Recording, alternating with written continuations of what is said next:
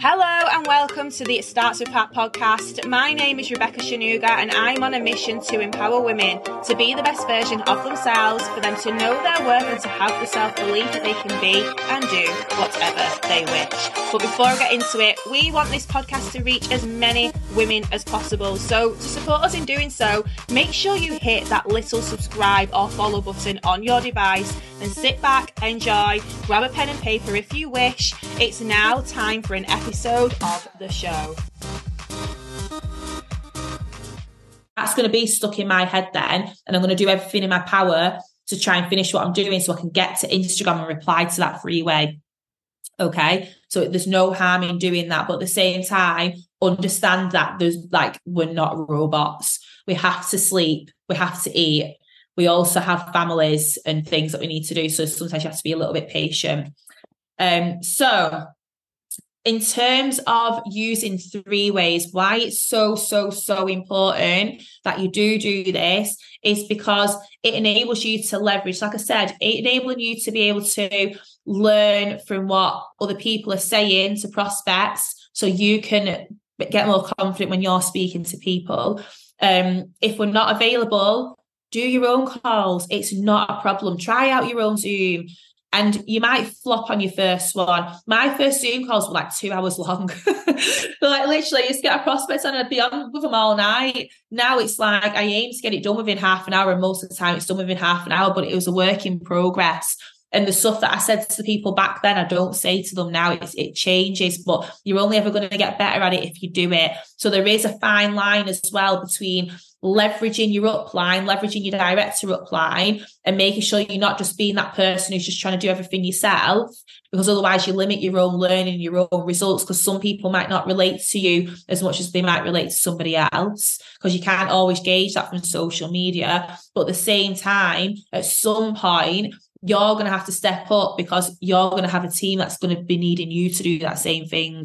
But if you never do your own prospect calls, if you never do your own voice notes and you never try to develop your own skills, and you're so dependent on somebody else, you rely on someone else to always be available. And if something happens and we're not available, you're going to be screwed. So as an example, I had a situation the other week, my little girl went into hospital. I never have a problem with children going into hospital. Like my kids don't go to hospital often. And it completely wrote me off in a sense of I had crap signal, crap backdrop. I wasn't as available. I still did my calls where I could, but the people who had booked them in, luckily, Amanda, Laura Hutchinson being another person, they knew if I could not make that call, it wouldn't have been an issue, because they would have just done it themselves anyway. So try to get confident in doing your own, just so you're not relying, because it's not like you want to be leveraging us and yes, milking us as much as possible, because many directors in the organisation didn't have this opportunity where we had strong uplines. My upline's a ghost. She doesn't work the business. She got to go build her and pissed off. She left me to it. Yeah, that was it. Not heard from her in terms of this business for years.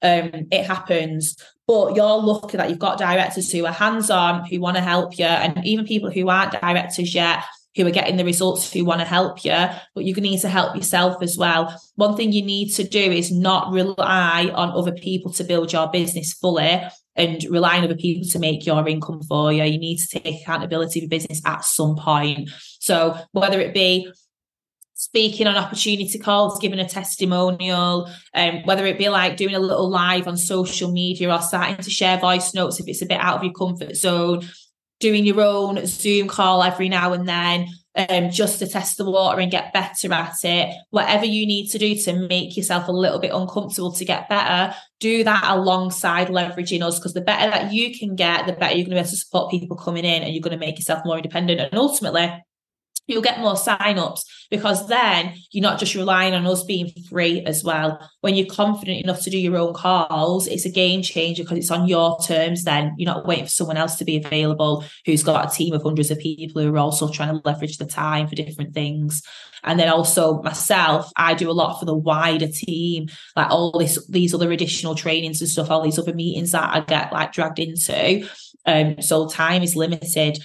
So make sure you're utilising it where you can, and leveling up where you can as well. Also, one of the things I'll talk about is sharing residuals. So I did mention this previously. Just make sure you're giving people the opportunity to understand that it is a once in a lifetime opportunity. Planet marketing is optional. They don't have to do it, of course. But the more they see the vision and the more they see it's a long-term game, and the more that they see the business as an opportunity, not just a get-rich-quick scheme or just to save on holidays or whatever, the more likely it is that they're going to stay. Where people start dropping like flies is because they've not had the opportunity presented to them properly. And we've all been there. I've been there. My team's dropped like flies before because I just got people in really, really, really quick. I was thinking, bloody hell, I'm getting loads of sign-ups, and I was getting loads of sign-ups every single week. And they're just dropping out the other end. And it's because I wasn't giving them the full opportunity. I was telling them a snippet of the opportunity and not the full thing.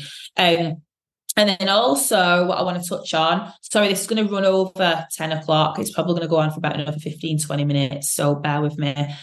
Please stay on if you can. If not, I understand because this is well past Jill's bedtime. But there's a few more things that I want to touch on for you. So, you need to get people on 3 ways as well and on Zoom calls, because you'll be able to hear how we answer people's questions and how we objection handle. It is so important that you learn how to answer people's questions confidently, because once you master that as well and you can confidently answer people's questions, just giving them the facts with no attachment to the result, whether they join or not, because you're not asked, because you're that confident that someone's going to join at some point anyway, that's where you want to be.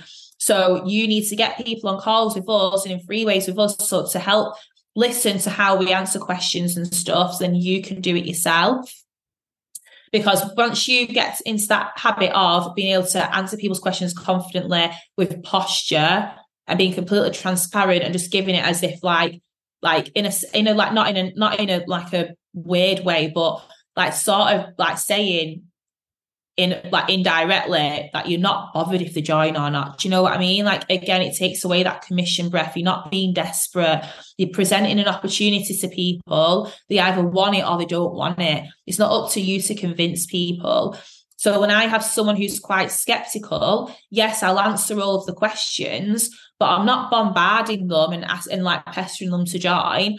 I'll say, listen, and I think I can't remember who it was who was in a free with me the other day. It might have been Nadia, I might be totally lying, but I was going to use Nadia as an example. Answering someone's question, can't remember who it was. I think, what's it you? I can't remember who it was. Anyway, it was someone on here anyway. And say, for example, if it was Nadia, I'll say something along the lines of, like, if this person's been like a bit of like a smart ass or whatever, like, oh, what about this? Or someone goes, oh, why should I join you?